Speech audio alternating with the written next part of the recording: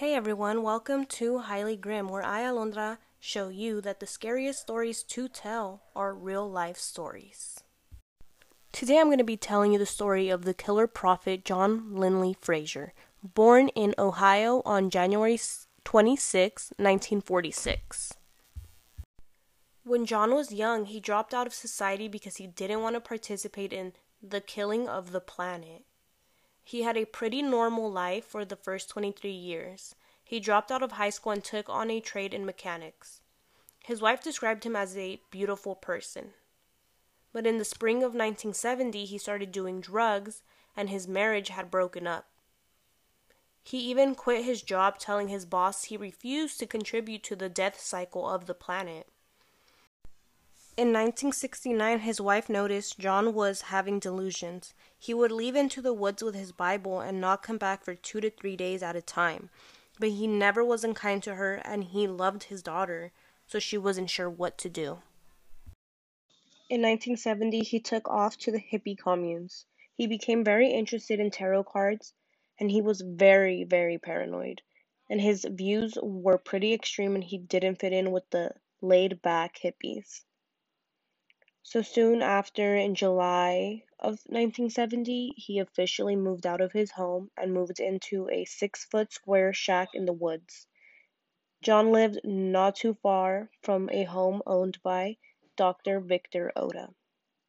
While the Oda family was out of the house, John broke in and he stole a pair of binoculars. He considered the Oda family to be too materialistic. Okay, let's take a step back.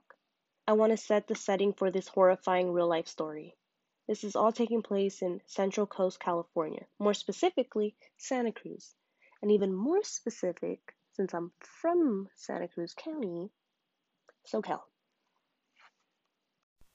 And also, this story takes place in the 1960s, the decade of love, peace, and harmony. And it changed a lot of how conservative Santa Cruz was. It was also the magical revolution, somewhat of a cult revival. It was very liberating, but some people took it too far. An example of that is when the hippie commune led by Charles Manson took the life of 8 people in 1969, and that spread a lot of fear through California. And that was in 1969. The story that I'm telling you right now takes place in 1970. So while that trial was going on, here's another story. Further fear, further panic, further discrimination against the hippie community as if they are all the same. Okay, let's get back to the story. A fire is reported. You can see the smoke coming from the hilltop as the firefighters drive to the scene. They go through a winding road and then they see a Rolls Royce blocking the driveway to get to the house. They couldn't get the truck to the house, so they got off the truck and proceeded to walk to the scene.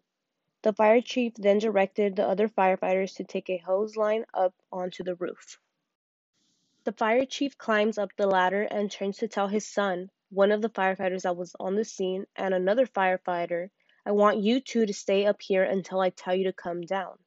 Steve, his son, the firefighter, said that seemed very strange, so he asked his father why, and the fire chief said, "Because there are 5 bodies in the pool." 5 bodies in the Oda swimming pool. The only 2 survivors of the Oda family were the 2 oldest daughters who were away at school. The nuns at the school had to break the news to the girls, who had just lost their family. All 5 victims were executed and thrown into the pool. Then the home was set on fire. Dr. Oda was shot 3 times. The 2 boys were shot once in the head, and the 2 women were also shot once in the head. The victims to this tragedy should be named, and they are Dr. Victor Oda, 45 years old, his wife, Virginia, 43 years old, their 2 sons, Derek, 12 years old, and Taggart, hope I say that right, 11 years old, the doctor's secretary, Miss Dorothy Cadwallader. I hope I said that right too. I'm so sorry if I didn't. Correct me. She was 38 years old. 5 lives taken way too soon. They were all tied with silk scarves. The police believed it to be more than one killer, but they had very few leads. One clue quickly was discovered. Attached to one of the two cars blocking the driveway was a letter. The note stated that the killings were done by a group of people, the people of the free universe. They declared World War III on anyone who misuses the environment. I'm gonna read you guys the full note. Halloween, 1970. Today World War III will begin, as brought to you by the people of the free universe. From this day forward, anyone or everyone or company of persons who misuses the natural environment or destroys same will suffer the penalty of death by the people of the free universe. I and my comrades from this day forth will fight until death or freedom against anyone who does not support natural life on this planet. Materialism must die or mankind will stop. And it was signed Knight of Wands, Knight of Cups, Knight of Pentacles, and Knight of Swords. The note sent fear into the community. The fear that another Manson-like cult was striking again, only this time in Santa Cruz County. The sheriff's office thought they were dealing with a big group of people. Dorothy's nephew, Robbie, said he wasn't really associated with firearms, but after this happened, the first thing he did was go out and get himself a weapon. Steve, the firefighter, stated that he used to not lock his doors, but now he does, and he started sleeping with a shotgun next to his bed. Doors were locked and guns were loaded. Soon after, another clue came up. One of the Otis vehicles were stolen. Later, it was found abandoned near a railroad, along with the sighting of 3 suspicious hippies. Officers rushed to the scene to inspect the vehicle and to see if they can get any more information of who their suspects or suspect can be. The vehicle was still warm, so they thought whoever left the car there was still in the area. They soon started to look for who left the car there. They set up a perimeter around Henry Cowell State Park, a dense redwood forest. Soon after this search, a man named Roger Crone, a hippie from Santa Cruz, came into the police department after reading the note left behind in the Oda murders, to express that he felt this was not the doing of a new cult, but of one man, a neighbor of his. The rambling on the note sounded a lot like the rambling of John Linley Frazier. Apparently, 3 days before the murders occurred, John was rambling to anyone who would listen to him, and it was a very similar rant to what was on the note. Roger and his friends lived in old farm buildings not far from the Otis residence. John was a very serious and skeptical person, so they didn't really feel comfortable around him. John thought he was here to save the environment. He felt that people who were abusing the environment should be dealt with. A raid on John's property was quickly organized. John was not there when the police originally arrived to John's shed in the woods. 2 officers were directed to stake out the place overnight, and these officers were smart. They set up some little traps. There was a unstable bridge going to the little shack that he was staying in, and they placed a thin branch over it so they knew that if he crossed it, the stick would fall off the bridge. And then they set one up at the door so whenever he opened the door, it would go inside or fly off of where it was.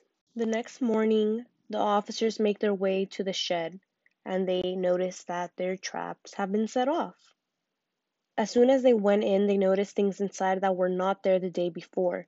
They pulled back the sleeping bags, and there was John Frazier. One of the officers stuck a shotgun in his face and said, "Don't move or I will shoot." John smiled and said, "Why don't you give me what I deserve?" The officer said, "The thought runs through your mind, but that is not his job." John was arrested for 5 first-degree murders. John was very uncooperative throughout the whole process. This complete piece of shit human was over here saying that he was chosen by God to restore the earth to its natural state. He wanted to remove all vehicles and buildings. He was going to give every head of the household the option of God's army or death. Jim Jackson, a defense attorney, said that John said he was going to go door to door like the Avon lady and say, "Ding dong, you're dead," and then laughed about it. John thought the Odas had too much materialistic things. Their house was too big, they had a pool, too many cars. And it's like, dude, they worked for that. It's ridiculous. I don't even understand. Honestly, whatever his views were or whatever the heck was going through his mind, no one has the right to take another person's life. And that is my opinion. When John arrived, he found Miss Oda and the youngest son. He found some scarves and he tied both of them up. Then they waited. Next to come was Dorothy, who went to go pick up the oldest son from school. He tied them both up as well.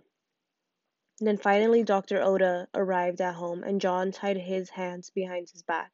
Then he explained to him his mission from God and why he was there. John had Dr. Oda at gunpoint and he wanted Dr. Oda to help him in burning his house down. Dr. Oda refused and started to call him a drugged up, stupid hippie not cooperating with John. So John pushes Dr. Oda into the pool, pushing him down and bringing him back up, trying to convince him to join God's army. After some time, he thought he successfully convinced the doctor, so he reached his hand out to get the doctor. That's when Dr. Oda tried to pull him into the pool, but he failed. Then John shot the doctor. Then he went and got Mrs. Oda and executed her. Then Dorothy and executed her. And then he talked about how difficult it was to kill the kids. He said he had an argument with God, questioning why these children have to die. But God insisted they must die. Like, ugh, it's fucking disgusting. Those poor little boys who did not get to live out their life. All of these people who did not get to live out the rest of their lives because it was cut short by a man who thought he had the right to do something. In October of 1971, John's trial began for the murders of the Oda family and Dorothy Cadwallader in San Mateo, California. The evidence against him was overwhelming, but what they were worried about was him found not guilty due to insanity. Roger Crone and his friends testified at the trial. John seemed blank and uninterested. On the first day of his insanity trial, John came in with half of his face and hair shaved off. He would sit in his chair and show the audience one perspective and then turn and show the other side. The media went nuts when they saw him do that. The court made him shave the rest of his head. He said that he would rather be sent to the gas chamber than be sent to a fascist head company. He was judged legally sane and sentenced to death. It was later reduced to life in prison, and he hung himself in 2009. That was the story of the Oda murders that happened October 19th, 1970, and the story of the killer prophet John Linley Frazier. I wanted to wrap up today's story talking a little bit more about the victims. Dr. Victor Oda was a prominent optometrist and had two optometry practices in Gilroy and Santa Cruz. He specialized in cataract surgery. His daughter said he came from a very poor background and did very well for himself, handsome and generous and friendly. A former patient of his describes Dr. Oda as a very nice and gentle man. Dr. Oda's wife was beautiful and very stylish. Her son Derek was very artistic and darker. The other younger brother was the sweetest, cutest kid in school. Everyone loved him. Dorothy Cadwallader, described by her nephew as a wonderful woman, she was beautiful and soft-spoken. The Oda's home was built by them. It was completely built into nature. No trees were cut down to build the home. Dr. Oda liked a natural setting. His windows didn't have curtains because he liked to look out at the nature. That's it for today's story. Thank you for listening and stay tuned for the next one. Good night.